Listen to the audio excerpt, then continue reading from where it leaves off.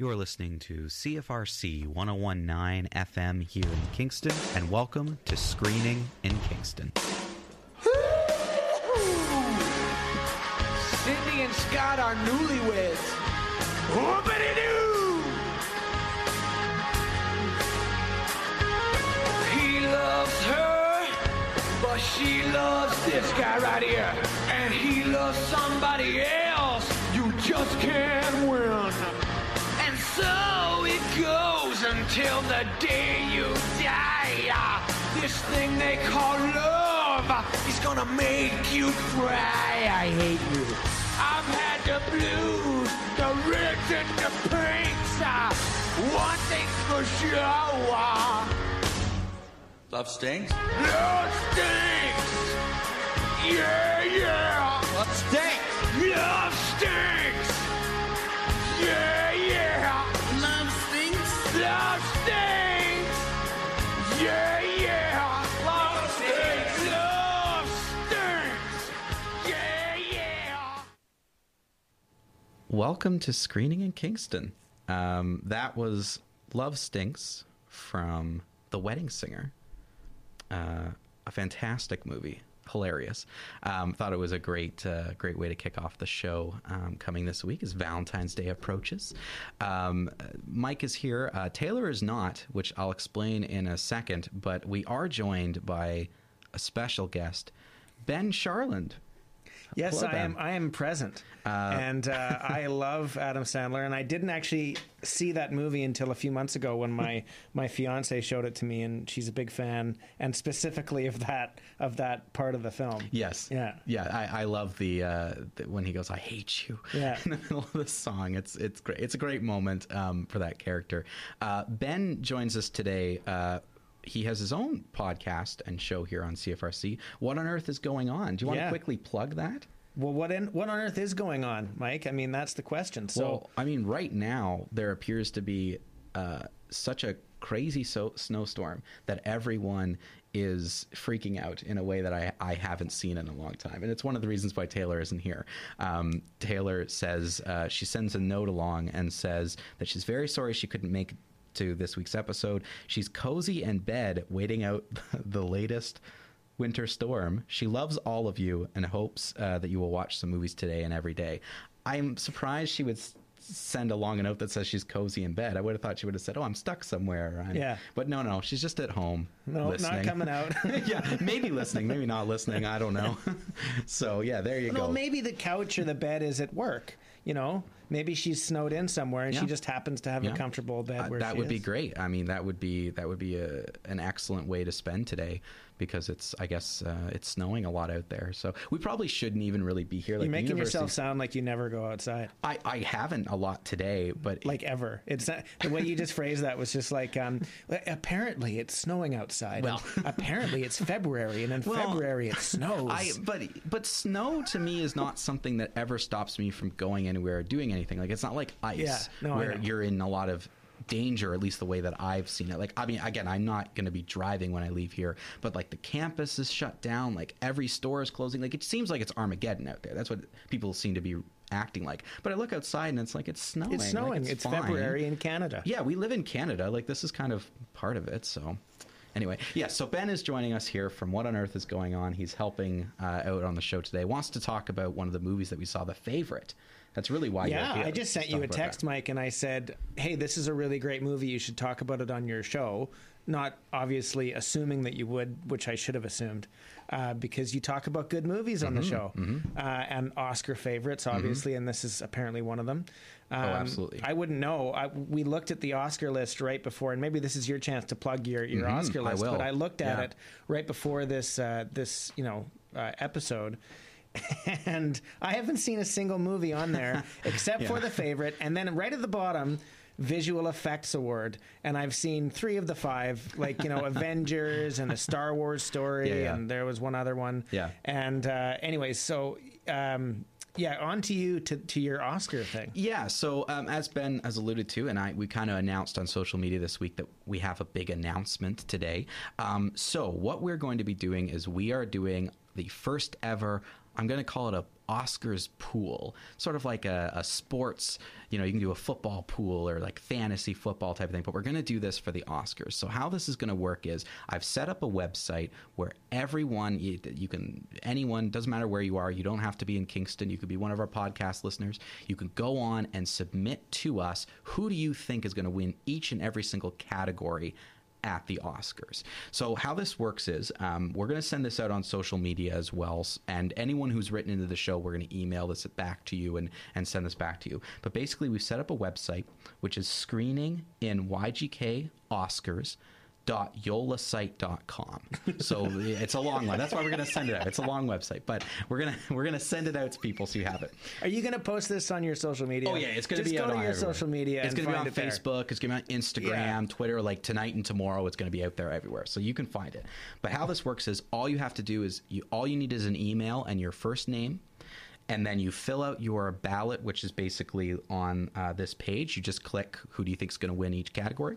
You click the submit button, and that's it. You sent it to us. We'll send you back a copy of your sort of final choices so you can follow along at the Oscars. I know that's what I'll be doing. So you have until Friday, February 22nd to do this. You can email us at any time if you have questions while you're filling this out, but you have a chance to win a lot of great prizes that we've set up, including the winner will get a chance to either come on this show and co-host it with us, or if you're not in Kingston or you just can't get here, we're going to let you produce a show.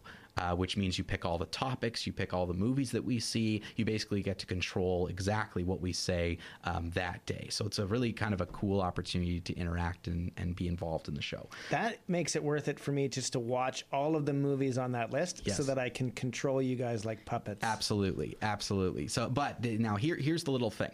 Anyone can enter. I am also entering this. I have done this with groups of friends before. I just don't have as many friends anymore. So I'm when watching the Oscars alone this year, this is what I thought I would do: is have a bunch of people enter online. I have never lost this competition. I have never lost. There are 24 categories, I believe, though this year 4 of them aren't going to be aired, but we'll talk about that later. And I usually get between 15 and 18, 19 right. So you also have to beat me in order to win the prize. You can't just, beat everybody else who comes in. You have to have more right than me. So, Mike, I mean, the question is obviously in the air. How do you do it? I get it. I understand the politics behind the Oscars, so I have a sense of who's going to win different categories. And for some of the key to this competition is not the big categories. It's not the big ones. It's all the random ones that like cinematography and film editing that are like super important, but you don't generally hear as much buzz about, because you can right now listen and hear buzz about people and make a pick that's probably pretty informed for one of those big categories, but it's scoring big in those other categories that you have to do in order to win. So a lot of that is like, who do you think is going to win a certain category? They always try to give certain films a little shout out, or if a film isn't going to win Best Picture, they try to give it little things elsewhere. So I understand how that works, and I'm pretty good at guessing it, and I love movies in the Oscars, so this is a big day for me. Cool. That answers it, Mike. Thank you. Now I'm going to apply that knowledge and absolutely try to win. Absolutely. So as I said, we'll send the information out on our social media, but you can go there. Anyone can enter for a chance to win. It's a lot of fun as well. So just have fun with it as well. So there you go. That's our big announcement. Oscars competition. More to come on that because we'll chat about it next week as well. Okay, so before we get into movie reviews, Taylor decided to send along a list for today. Taylor knows how much all of you love lists, so she wanted to make sure that we had something themed for today, in which she decided to put together sort of an anti-Valentine's Day movie list. So some of these have romance in them, but basically she describes it as weird, dark, unusual, very adult, anti-love stories or sort of like non-traditional love stories for any of your anti-Valentine's Day needs. So this is coming from Taylor. She also signs it, Love Taylor, XOXO. So that's to all of you fans. She's dropping the L word a lot in this email to fans, but she does. Taylor's favorite segment is the one we're not doing today, which is fan questions. So There you go. Okay, so she's got 10 movies here of movies that you can watch in and around Valentine's Day. Number 1, The Piano Teacher. Now, have you seen that? Nope, never heard of it, I don't think. I've heard of it, but I haven't actually seen it either. So I'm there's not much I have to say about that one. So I'll probably just move on. But The Piano Teacher, number 1. Number 2, Secretary. So another movie that I know I've seen parts of, but I don't think I've actually seen that movie. Ben, have you seen that? No, I don't think so.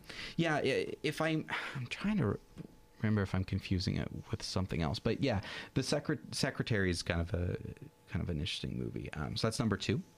Number 3 is a movie that I've definitely seen and is very interesting. It's called The Lobster, and it is actually from the same director of the movie The Favorite, which we're going to be talking about later on the show. The Lobster is very strange. It's a very interesting movie, very strange concept, definitely is themed to love in a sort of weird way. Now, you haven't seen The Lobster. No, I saw it. Oh, you did see it? Oh, yeah. No, what'd you think Mike of it? said you're only allowed to appear on this show if you go watch The Lobster after seeing The Favorite. And no, I think it's an excellent film.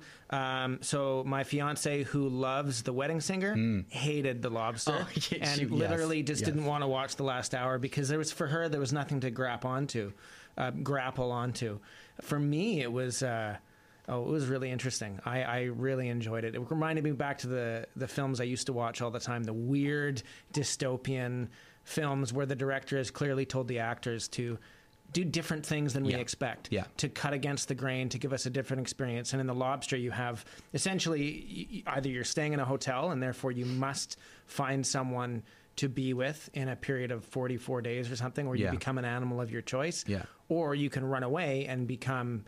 just kind of a loner in the woods and hunted by the people who are in the hotel. It's basically like a way to control society and to control as you get to a certain age, you have to pair off and become part of society in that way, or you're basically you're turned into an animal. And it's interesting because it is obviously about relationships and love and romance and everything, but I think at the key it's about conformity and how you cannot choose to be in the middle. So Colin Farrell and Rachel Weisz, who are both in the film, want to find this middle ground, and they're not allowed. And the film has an ending that tells you that they're not allowed. Yes.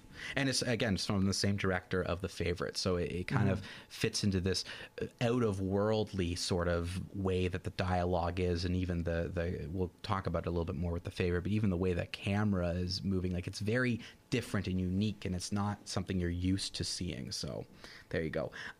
Number 4 is True Romance, which I believe is the Christian Slater one, if I'm not mistaken. Yeah. Okay, yeah. I don't know why that's on this list. I don't think that's a very good movie, but sometimes Taylor puts things on this list. It's weird, though. Yeah, it is weird. It's weird. A very strange movie.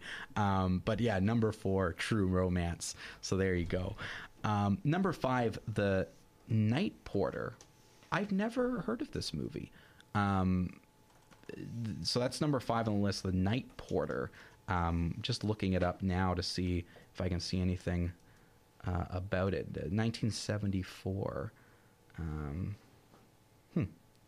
Okay, I've never After heard a of this chance meeting at a hotel in 1957, a Holocaust survivor and the Nazi officer who tortured her resume their sadomasochistic relationship. Ooh. This sounds like a play. Interesting. And maybe it was a play turned into a film, but that's the setup for like theatrical drama where you have two people stuck in a room with the past, right? No, it doesn't say that it was based on a play, but the director was involved in creating the story and writing it. So that's interesting. Okay. Yeah, so there you go. But films at that time were obviously much more like plays. I mean, in the 70s, they were starting to transition into what they are now. But this idea that you can have this very contained drama is really no longer part of our cinema. No. One of my favorite movies that is contained is called Finder's Fee, and it's a very contained movie. It's basically in an apartment during a poker game. It's set in there, and it's very confined, and it's a thriller.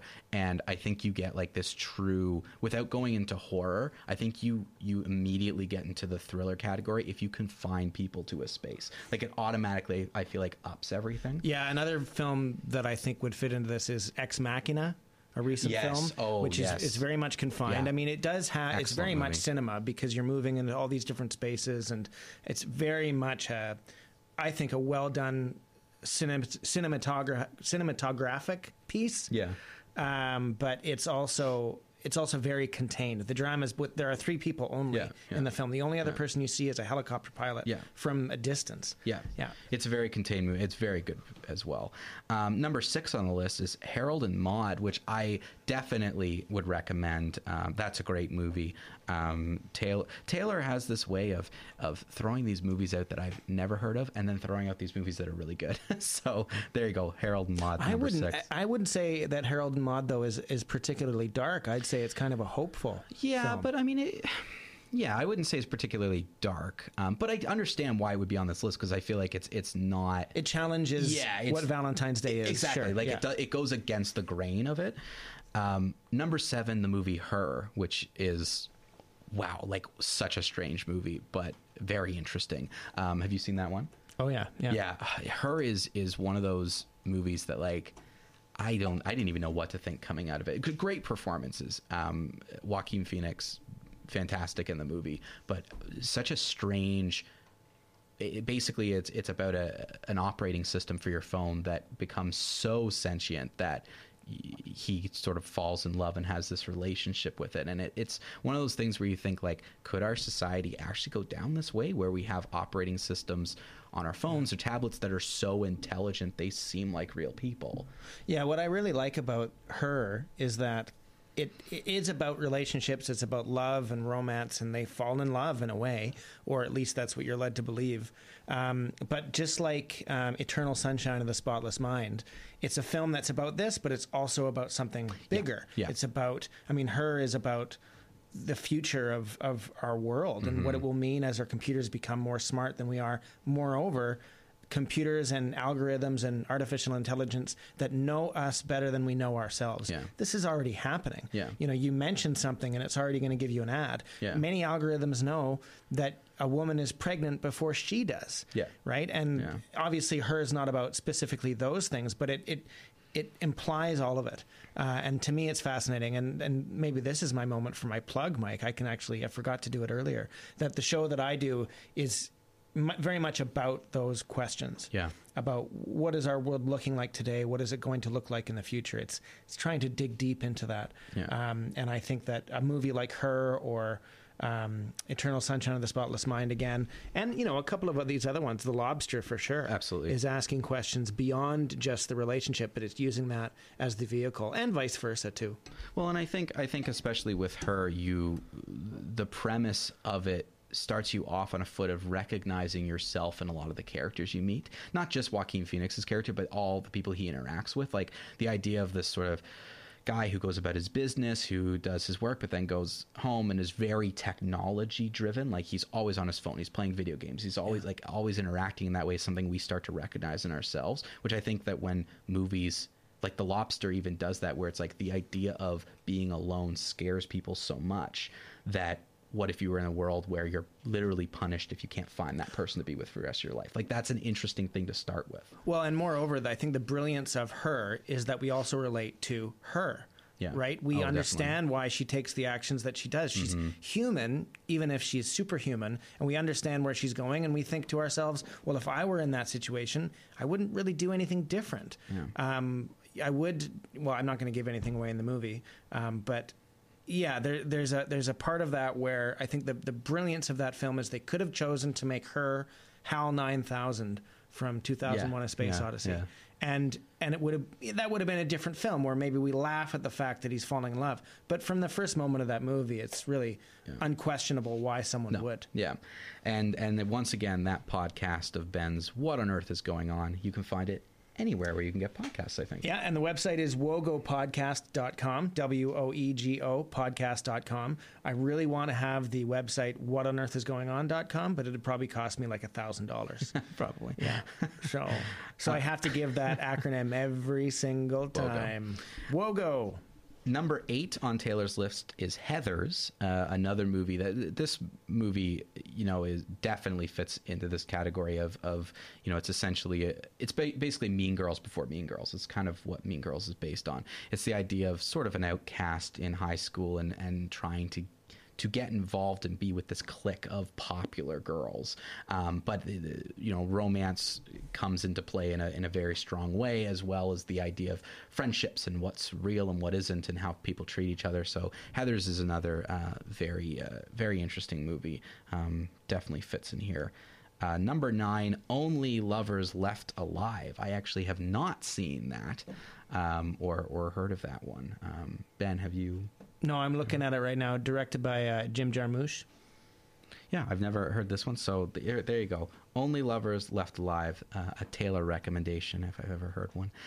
Number 10, Lars and the Real Girl. Love that movie. Another really great movie. Again, sort of talks about relationships in kind of a very different way, especially when it comes to friendships and the way you interact with people. So Lars and the Real Girl, really enjoyed that movie as well. Yeah, I saw that a long time ago. Can I add an 11th on here? You can. So when I watched The Lobster as my precursor, my mission to come onto the show today, it was reminding me of a movie that I saw a few years ago. It's from 2006. It's called The Bothersome Man, and it's a Norwegian movie. Have you heard of it? I have heard of it. I haven't seen it, though. It's excellent. In Norwegian, I think it's like Der Bothersome Mannen or something. And it's a very dystopian, dark film about, loneliness and also about being caught in a society without children. But you want to be in that society because it's perfect. There's one scene in the movie where, he's at his stupid job and he's photocopying and it chops his finger off. And then they take him away and he comes back and his finger is sewed back on and he's all fine. It's perfect in every way except there are no children present. And it takes us a while as the audience, which I think is one of the interesting choices that the film makes, that we don't notice that until it becomes so obvious that that's what's been missing for 45 minutes. And, given that it's Valentine's Day coming up and you want an anti-love movie, I would definitely say The Bothersome Man. 2005 or 2006 from Norway. Yeah. There you go. So Ben's got an 11th selection to Taylor's list. So I'll just quickly run through Taylor's list again. Number 1, The Piano Teacher. 2, Secretary. The Lobster. True Romance. The Night Porter. Harold and Maude. Her. Heathers. Only Lovers Left Alive, and Lars and the Real Girl. So there you go. There's a little disclaimer that Taylor added as well. Would not recommend this list for our 13-year-old fan. So yes, I believe Katie is her name. And I think Dan is her father. Do not let her watch these movies. They're a little bit, I would say, a little bit adult for a 13-year-old. Okay, so moving on from that, that's our not ignoring that February 14th is coming up, but giving a little bit of a nod to it. We do have some movies to talk about. The big one we're going to talk about is The Favorite. But I do want to quickly mention 2 other movies that I saw. One is Vice, that is playing now at the Screening Room. Vice is one of the movies that has a huge amount of Oscar nominations, and rightfully so. I highly recommend people see this movie for the acting alone. I mean, the acting elevates this movie. If it wasn't for the stellar acting performances, I'd say like the structure of the movie and the directing is like okay. It's from the same Adam McKay, the same director who did The Big Short a couple years ago. It's very similar in style, but I don't think a lot of what worked in The Big Short kind of works in this movie. But the acting is so phenomenal that it's worth seeing. So Vice is playing at the Screening Room right now. I'm giving it a see it. Quickly mentioning that, go check that movie out. I also want to quickly mention the Lego Movie 2, the second part. This is the 4th Lego movie that has come out since the 5 years ago when the Lego Movie kind of hit theaters, but this is the direct sequel to the Lego Movie. It is getting some mixed reviews out there. It's a phenomenal movie. It is such a well put together movie that has such a fantastic theme about growing up and what does that mean and what does growing up and being mature actually mean, but also just the structure of the way they put these movies together, the way of this like Lego world interacting with the real world is so interesting and fascinating to me. I think they did an amazing job. It transcends for me a kids movie. It's not just, it's the same with the first Lego movie. It's not just a kids movie. I put this in the same category as a lot of what Pixar does and Shrek and those types of movies where adults can enjoy it and there's something really interesting to say at the core of it. So I wanted to give the Lego Movie 2 a shout out. It's now playing, you can see it at like Landmark Cineplex in Kingston, but it's playing everywhere. I'm giving it a see it as well for our rating system because it's really good. It's a great movie. Do you have all of these in a list somewhere, like your see it's and don't see it's? No. Oh, you got to do that. We could. Yeah. When we don't do that. Sorry, that's your on-air feedback. There you from go. a fan. Thanks. Yeah, we'll take that under advisement. Well, that's because that would be perfect for me, who I'm always looking for what should I see. Yeah. And I often have to miss an episode, but it would be great to see it in one place. Yeah. And if I'm going through Netflix, I trust you guys and your opinion. It would be great to see in one place what it all is. Yeah, we could do like a review. Maybe we can recap everything from 2018 and throw out all the 2018 movies or something on like a list, so everyone just has a it, list. or- Like you don't have Yeah. to like write about it or anything. Yeah. Okay. Well, we'll think about that. I'll talk to Ted. Maybe we'll see.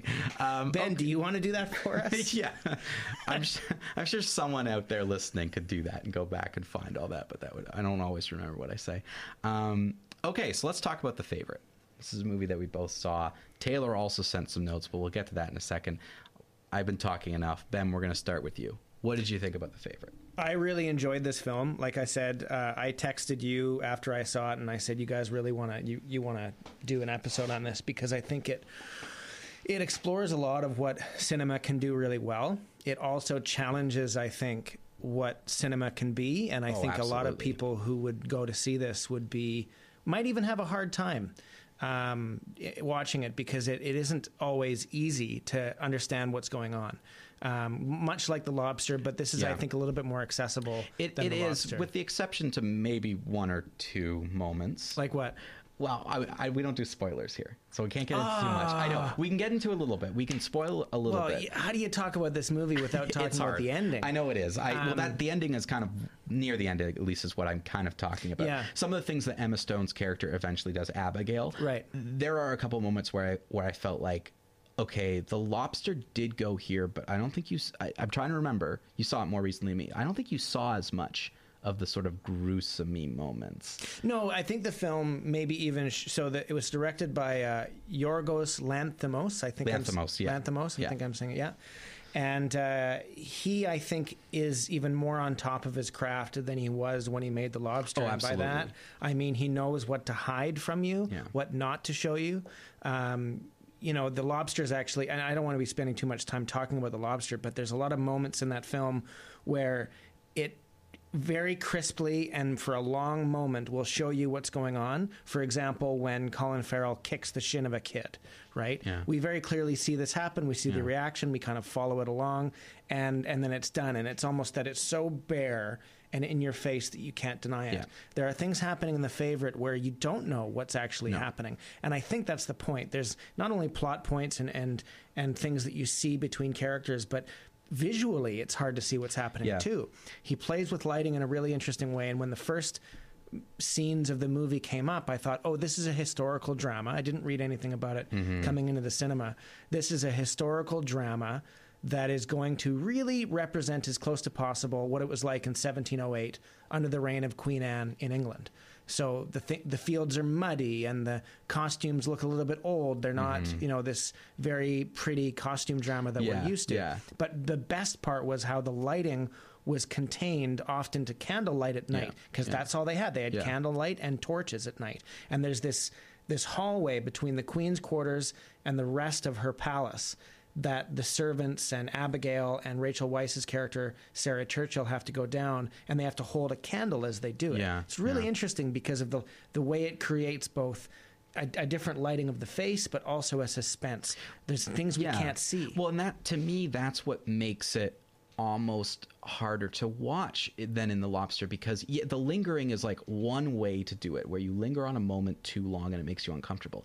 I think what your imagination does for you and the things you can't see can make you more uncomfortable sitting there watching a movie. Yeah. And there are moments in this film where I felt more uncomfortable than I did in The Lobster. And I'm someone who never gets emotionally connected to a movie because I know it's a movie and I'm more interested in the craft. So- I don't get woven into the story, but there were moments in this where I was just like, what is happening? Like I'm feeling uneasy about it, and I think that's a credit to this director. Like I think he did an amazing job with it. So when you talk about discomfort and unease, are you talking about emotional discomfort? Yeah, like mainly you're connected to these emotional. characters and Yeah. you don't like what's happening to them? I think the manipulation, especially between what Abigail and Sarah, like I felt so much for what Anne was going through a lot. I mean, Anne's got her own quirks to her, but still, this like idea of manipulating within friendships and the jealousy that came from that I felt was done in such a cool way that it was making me uncomfortable. And then there's a couple things like,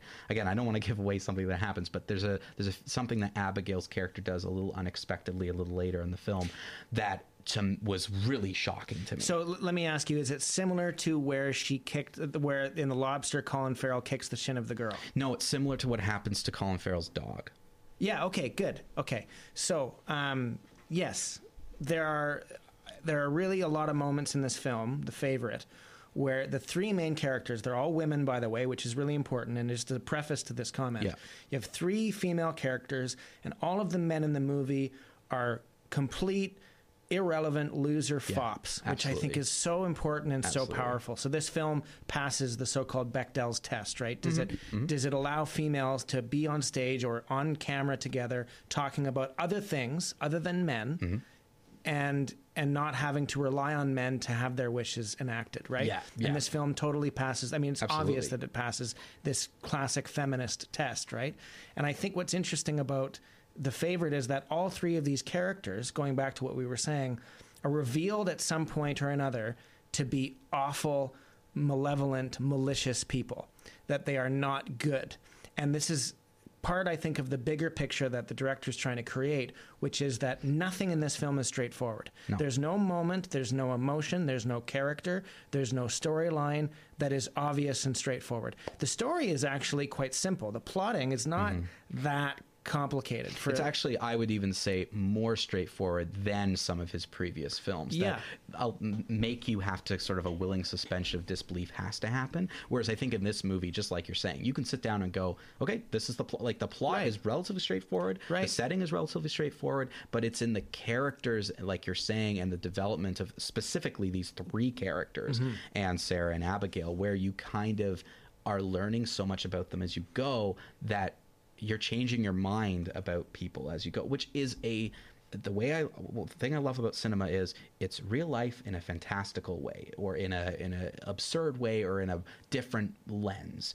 It's not exactly what real life is, because that's boring. So it's showing you exactly what happens to people and characters in life. Is there are different sides to people, and you learn things about people as you go. And I found that process to be interesting and as uncomfortable as if I knew these three people, if I knew them as my friends, and suddenly went, whoa, you just did something that totally makes me see you in a new light. Right, but I would also say that by the end of the film, in no way was I rooting for any of the three characters, right? So at the beginning of the film, and this isn't really a spoiler because it's the sort of the opening predicament of the movie, Emma Stone's character starts from nothing. Yeah. In fact, she was sold in a card game by her father, and is essentially as close to a slave as you could get in early 18th century England. She obviously wants to return because she has a noble blood in her. She wants to return to being a lady, and she wants to use the Queen and the court to do so. Yeah. And her and Rachel Weisz's character, Sarah Churchill, are jockeying to be the favorite, right? Yeah. But in doing so, they're not only mean to each other, they also are mean to the Queen, who they're trying to serve. And the Queen is mean to not only them, but everyone else. There's the page who's standing there, and the Queen insists that she look at him. He does, and then said, "How dare you look at me?" Right? Yeah, that's a good moment. And Olivia Colman, by the way, is a really brilliant actor, and it's one of those movies when you watch it and you think, I can't imagine any other actor doing as fine of a job with it as she did. And the other thing I would say about all three of these characters is that they were brave. Very brave in their choices to look and sound and seem like garbage people. Yeah. Making the royal court look like a really, really awful place because these people are so awful, and they look awful too. One of the first things that happens to Emma Stone is she falls into a pile of manure and has crap all over her face. And Rachel Weisz, and I don't know this actor very well. I haven't seen her in a lot of things. In fact, the only other thing I think I've seen her in was The Lobster. She is so brave with her appearance because she and the sound of her voice, because at no point does she let you in to make you think that you like her. She's completely unlikable, and yet by the end of the film, if there's any character I'm wanting to like, it's her, but I can't because they're all so awful. No, and that's like that kind of is a good segue actually to talk about the acting a little bit, because that I went into this movie really focusing on that, because a lot of the awards, I mean, it's nominated all over the place, but the fact that all three of them were nominated, I have never left a movie going, yeah, I get it, like this one. I've never left a movie going, other than maybe Vice, where I went, yep, I could see why all three of them, in everything they did, in the way that they performed, the way they created these characters in every aspect, and dived into this world and just committed, I came out of it going, yeah, I understand why they're all nominated for awards and could win some of them. Like, it's such a, to me, it was such a breath of fresh air to finally see a movie. And again, I felt very similar in aspects of Vice, where it's like, this is what acting is. This is what the craft of acting is, that I think is becoming less and less relevant, and it's becoming more and more about the filmmaker and the world and the creation, which is fine, but still, this is like acting at its finest, I think, is these three together. And yeah, there's nothing about this film that isn't enhanced by the actors, and by that I mean think about it. There are a lot of movies out there where there's huge long sequences that really have nothing to do with the acting. That the acting could be great or poor, it doesn't matter, that's not what it's about. There's not a single moment in this film where the acting isn't crucial to the frame and not just the scene or the sequence of the movie. And I read a little bit about the film in advance and how it was made, and they actually spent 3 weeks in rehearsals before making this movie, getting comfortable with each other and making sure that the three of them would be okay doing anything in front of the other. So, crazy, embarrassing theater exercises, so that by the end of it, you can look like a loser and you don't in front of your fellow cast members and in front of the crew and in front of the director. And it liberated them to be fully human. And it reminds me of the film Gone Girl. Oh, yes, which I really love that movie, and more than anything for one reason, which is that the central character is, of course, a woman, but she's also a fully formed person who did really, really bad things. Think of any movie with a male serial killer. Well, the interesting thing about those movies, whatever they are, is that they want to make you understand that this serial killer is more than just a murderer. They have other things going on in their mind. They're deeper people. And as awful as that sounds, that makes them more interesting. It makes the film more interesting.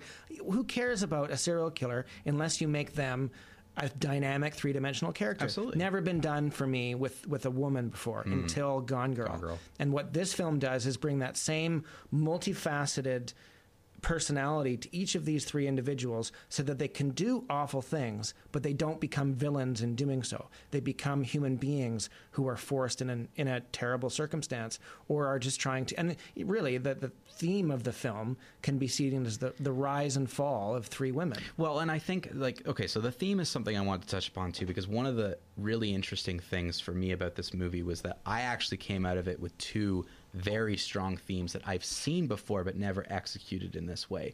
The idea that power corrupts, like absolute power corrupts, absolutely. That's definitely in there as well, the idea of power dynamics, but getting what you want all the time is not always good for you, is one theme that came out of this film constantly. Because every time one character one-upped each other or got to a moment of, oh, I'm getting everything that I wanted, things get taken away very fast, and the sort of reality of who these people are kind of comes through in these awful people. But this theme of, if you get what you want, it's not necessarily the best thing for you if you get everything that you want. And I thought that was something that was a theme that screamed to me in a way that I've seen before but never executed in this way. I really agree with your second theme. I think it is a lot about getting everything that you want. I mean, but at the same time, none of the characters get everything that they want. They're all three of them are lacking in something significant. But they're striving for it. Like, the constant battle for them is trying to get everything that they want. Totally. But there's a hole in each of them that can never be filled. For example, Queen Anne, and this is historical, so I'm not giving anything away, lost every single child that she had, and I think there were 17 children, the same number of bunnies, bunnies the Queen has in the movie, right? Yeah. And that's what she associates with her lost children. So there's this hole in her heart that as an older woman, she can never fill. Yeah. Abigail will never truly be the proper woman, and she'll never recover from the abuse that she suffered as a child, ever. It's impossible. And Rachel Weisz can never, ever truly ever be the queen. She can't do it. She doesn't have it in her blood to properly be the person that she probably thinks that she deserves she should be. But I will say that the first one you mentioned about power corrupting, I would challenge that and play devil's advocate. I think that this is a film that shows you that all humans are already corrupted before they even arrive. Yeah. So that in no way does power...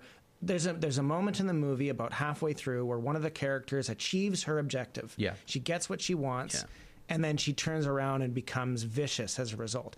I think she was already vicious all along. She was waiting for this. It's not like it unleashed something in her that wasn't there. No, but maybe it's more that the power gave the opportunity for that to be unleashed in a way that it never did. And Like, that's power gives you the opportunity to... Right, sort of which is a show that. rephrasing of your theme. So I'm Yeah. thinking, so the classic line goes, absolute power corrupts absolutely. I would say absolute power or power reveals that which is already corrupt. Yeah, and that's why definitely. this film talks about the human condition and that Definitely. humanity or human beings, given a situation like this, will act like monsters. Yeah. Even though this film is about love and romance, I mean, these three women all engage in sex and love.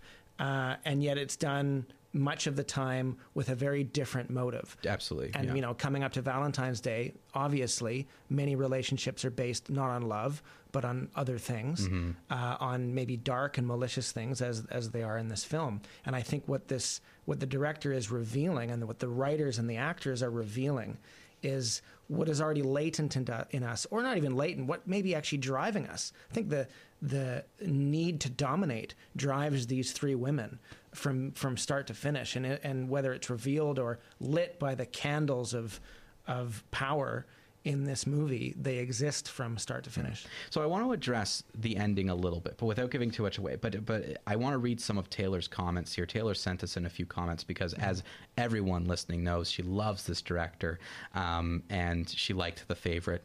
Duh. But here's just some comments about that Taylor has about the film and then the ending, and I want to kind of get your opinion on this, Ben. So she says that the movie captures the absurdity of the times, brutality of life, but that she suspects this can be something that can push the casual film goer too much and too far, resulting in a poor movie experience. Some will find this ending unsatisfying. But you wouldn't be surprised, obviously, if you know this director about, you know, different things that you do about that. But it's food for thought that Taylor wanted to give, that you might find this ending unsatisfying. What do you think about that? Like, how did you come out of this film at the end? And do you feel like there are moviegoers out there that might be pushed too far? Yes, and I don't care. And so my reaction to what Taylor says is I totally agree, and I don't care. If you don't want to see movies like this, then don't see movies like this. And I'm not going to go see Transformers. And if it's not for you, then so be it. Just because maybe it'll win a bunch of awards doesn't mean that it's to your taste. It's going to ask questions of you that if you are brave enough, and as brave as the actors are, then you will be better for having asked them. And I think that the end, and you know, it's in a way the film is like broccoli, right? It's difficult in many ways, but if you eat enough broccoli, you know when the broccoli is really good. And this is an example of really well-sourced, organic, no pesticides broccoli. And at the end of the film, I'm not going to give away what actually happens, but there is certain ambiguity. But I also think that it's only ambiguity in plot. There is no ambiguity in the feeling you leave with. Oh, None. absolutely. No, absolutely. I totally agree with that. And I think that, I think your point is exactly right. Like, go into this movie having a sense of what you're going into. And if it's not for you, it's not for you. Like, in my theater, I had a couple leave. Because they just couldn't handle it, and the same thing happened when I saw The Lobster. Right, like, when you have to know. when my fiance didn't finish The Lobster, I mean that wasn't for her, and I'm not blaming her for it. No, but some people might not be able to either handle it, or it's just not for them. They can handle it, but it's just, this isn't the type of movie for me, and I could see that. Right, but I think what gets me passionate about it, though, is when people who leave and say that it wasn't any good. Yes. Rather than saying, I'm no good. Yeah. Which I'm not saying you should say, but maybe you should entertain for a bit that you might just not be, you might not be at the level of this movie. Yeah. And that's okay. And that's not to say that the level of this movie is above something else. It's just different. The levels of things are different. Well, I don't know. I'm just teasing, Mike. I think there's, to me, when I go to see a movie, if I go to see the Favorite and I go to see Teenage Mutant Ninja Turtles, I have completely different expectations for both, but not in a one above the other way. In a way of, I want Teenage Mutant Ninja Turtles to be the best Teenage Mutant Ninja Turtles it could possibly be, but understanding that is completely different than what I'm going to be getting out of The Favorite, Moonlight, or these other types of movies. But there is something to be said about the merit, and I always go back, I think every film has the equal amount of merit, meaning we don't need any of these things, but we have them, and they're a way to look at ourselves, they're a way to look at society, they're a way to entertain. But there is, to me, there is a perfectly fine merit to sort of each level of those things. Okay, but what's better on a plate, a Big Mac or the broccoli? Sometimes you just want a Big Mac. That's right, but I didn't ask you what tastes better. I said what's better. Like for you? Yeah. Well, broccoli. Or what's better overall? Probably. Broccoli, right. Yeah. Well, I don't know. I don't know about that. I don't know about the, like, I don't think that The Favorite is necessarily better for you than something else. Then Transformers? Well, okay. Don't, No, or Teenage Mutant Ninja Turtles. I get what you're saying. You know. Hold on, and maybe we're prefacing the debate that we will one day have. Oh, we're going to have this debate. Yes. But I mean, here's what I'm trying to get at.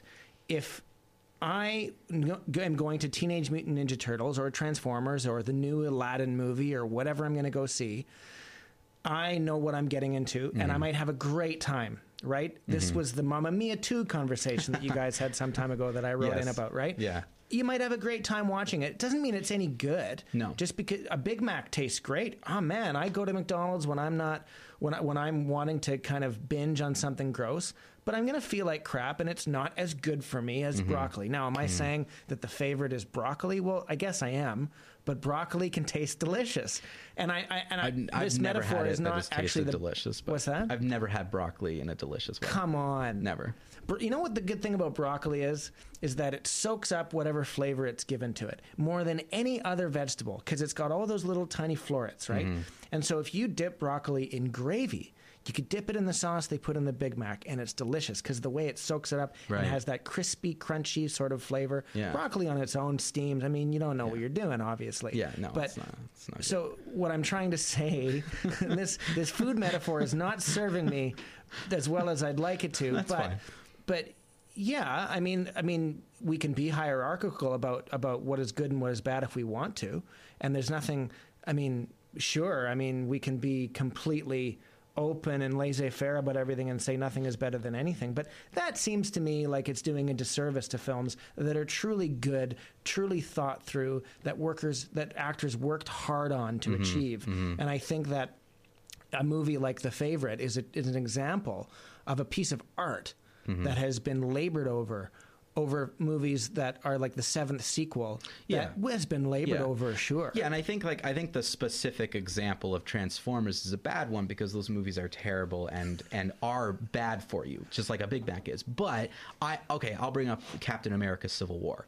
That is a movie that is well thought out, well put together, and as far as I'm concerned, a piece of art. But it's a different piece of art. It is completely different than The Favorite in a lot of ways, and there are actors who spent a lot of time. Like, I can break down for you, scene for scene, why Robert Downey Jr. gives his best performance of his career in that movie, but he'll never win an Oscar for it because it's different. It's a different type of art, and even though it's on a different level than The Favorite, I don't know if one is necessarily above the other, but they're different. Sure. They're completely different plateaus. It's like comparing your metaphor of like broccoli to a bicycle. Like they're both good for you, but in completely different ways. Right. Yeah. No. That I think that makes sense. I would just say, what is Captain America: Civil War asking? What's it like? Like in the film? What's the question it asks you when you watch it? How much control should society have on the actions of the individual? Okay. What question does Mamma Mia 2 ask you? Why am I here? Yes. What question does The Favorite ask? Well, I think The Favorite to me asks multitudes of questions. Yes. Because one of the, to me, again, the main theme I really got out of this was all about getting what you want. And the question I asked myself coming out of it is, how would I behave if I did get everything I want? Like that's what, but I know that's only a layer to it. I think The Favorite has so many layers to it that there isn't a singular question, but I think there are multitudes of questions that come out of it. But again, for me, that's what I got out of the film, and I feel like someone else might got something different. No, for sure, and I think that's what a work of art does is it asks different people different questions. Yeah. Is what I'm getting at. So yeah, I got that question from The Favorite, but I also got the question: who deserves to survive? Who of these characters, who in this world deserves to live? And you're talking about physically survive. I'm talking about I'm talking about two things. I'm talking about physical survival, but I'm also talking about your survival as a being. Do you think that the Queen would wish to live in a world that she wasn't the Queen anymore? Probably not, especially with all of her disabilities. And not the way she carries herself and is used to her life. Like I feel like there's no other alternative for her. Right. Would Abigail choose to go back to where she came from, where she was coming in on a carriage and falling into a pile of crap? No, there's no way. No. And yet she's willing to make sacrifices to change who she is. Does she therefore deserve to survive in this world? And by survive, I mean to become a person that can protect yourself against the very first thing that happens. The reason she falls in the pile of manure is because she's pushed by a man who is pleasuring himself while looking at her in the carriage, right? It's an awful, grotesque setup right at the start of the film that says women are treated like garbage in this world. However, they have all the power in this particular world. Which is interesting because not to go back too far, but the point of sympathetic towards characters, you're almost like, as an audience, right off, again, and this is a spoiler because it happens right at the beginning, you're kind of looking at Emma Stone's character quite sympathetically to begin with. At least but then again, it really plays with that feeling throughout this, where I think, by the end of it, you do feel bad rooting for someone, which is a very interesting take in terms of the film. Like I had the same thought you did coming out of it. I was like, I don't really know who I'm sitting here feeling sympathy for anymore, because to me it was so all over. And that's what I mean when it asks the question, who deserves to live? In the first moments of the film, obviously Emma Stone's character deserves to survive and deserves to thrive and deserves to become a lady again and deserves to get married and have all the things that she wants. We are asked that question repeatedly, and that's going back to what I said about there's nothing about this movie that is straightforward. There's no moment in which you can just rest and say, okay, this is a good guy. Every Tom Hanks movie you've ever seen, and credit to him, I think he's a wonderful actor, the one thing you know is that he's a good guy. I don't know if there's any exceptions to that. Society-wise, you can't make Tom Hanks a bad guy, though. He's everyone's uncle or dad or it's not just Tom. But but it's not just Tom Hanks. It's the character he's playing. Yeah. So from the beginning of the movie, just by casting him, we know that I can rest on the assumption that this guy is good. In the same way that I can rest on the assumption that at the end of every Star Trek episode, Captain Picard or Captain James T. Kirk will live on until the next one, right? I remember there was a sense with the TV show 24 that the one thing you could count on was Kiefer Sutherland. He would never betray you.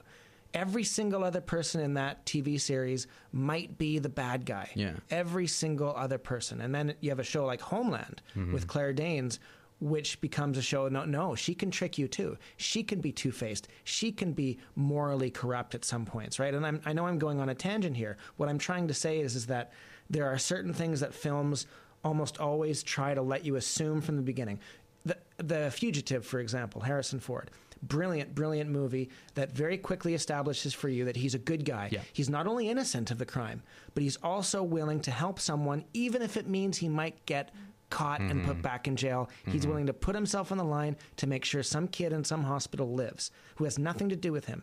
It sets us up as an untarnished good guy.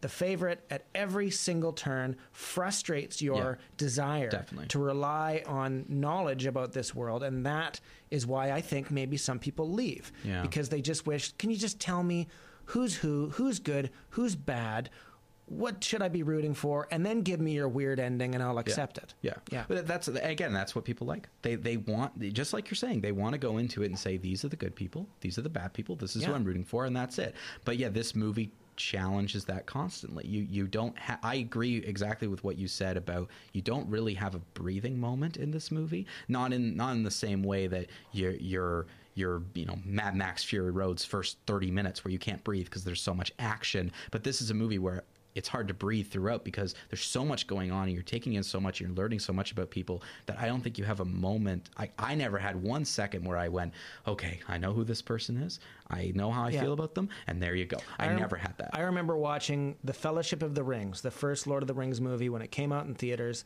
And I remember having to go pee so bad. And it was about like 2 hours in, and it was right at the big battle. And just as the major climax was happening, I went out, I ran, I went pee, I came back.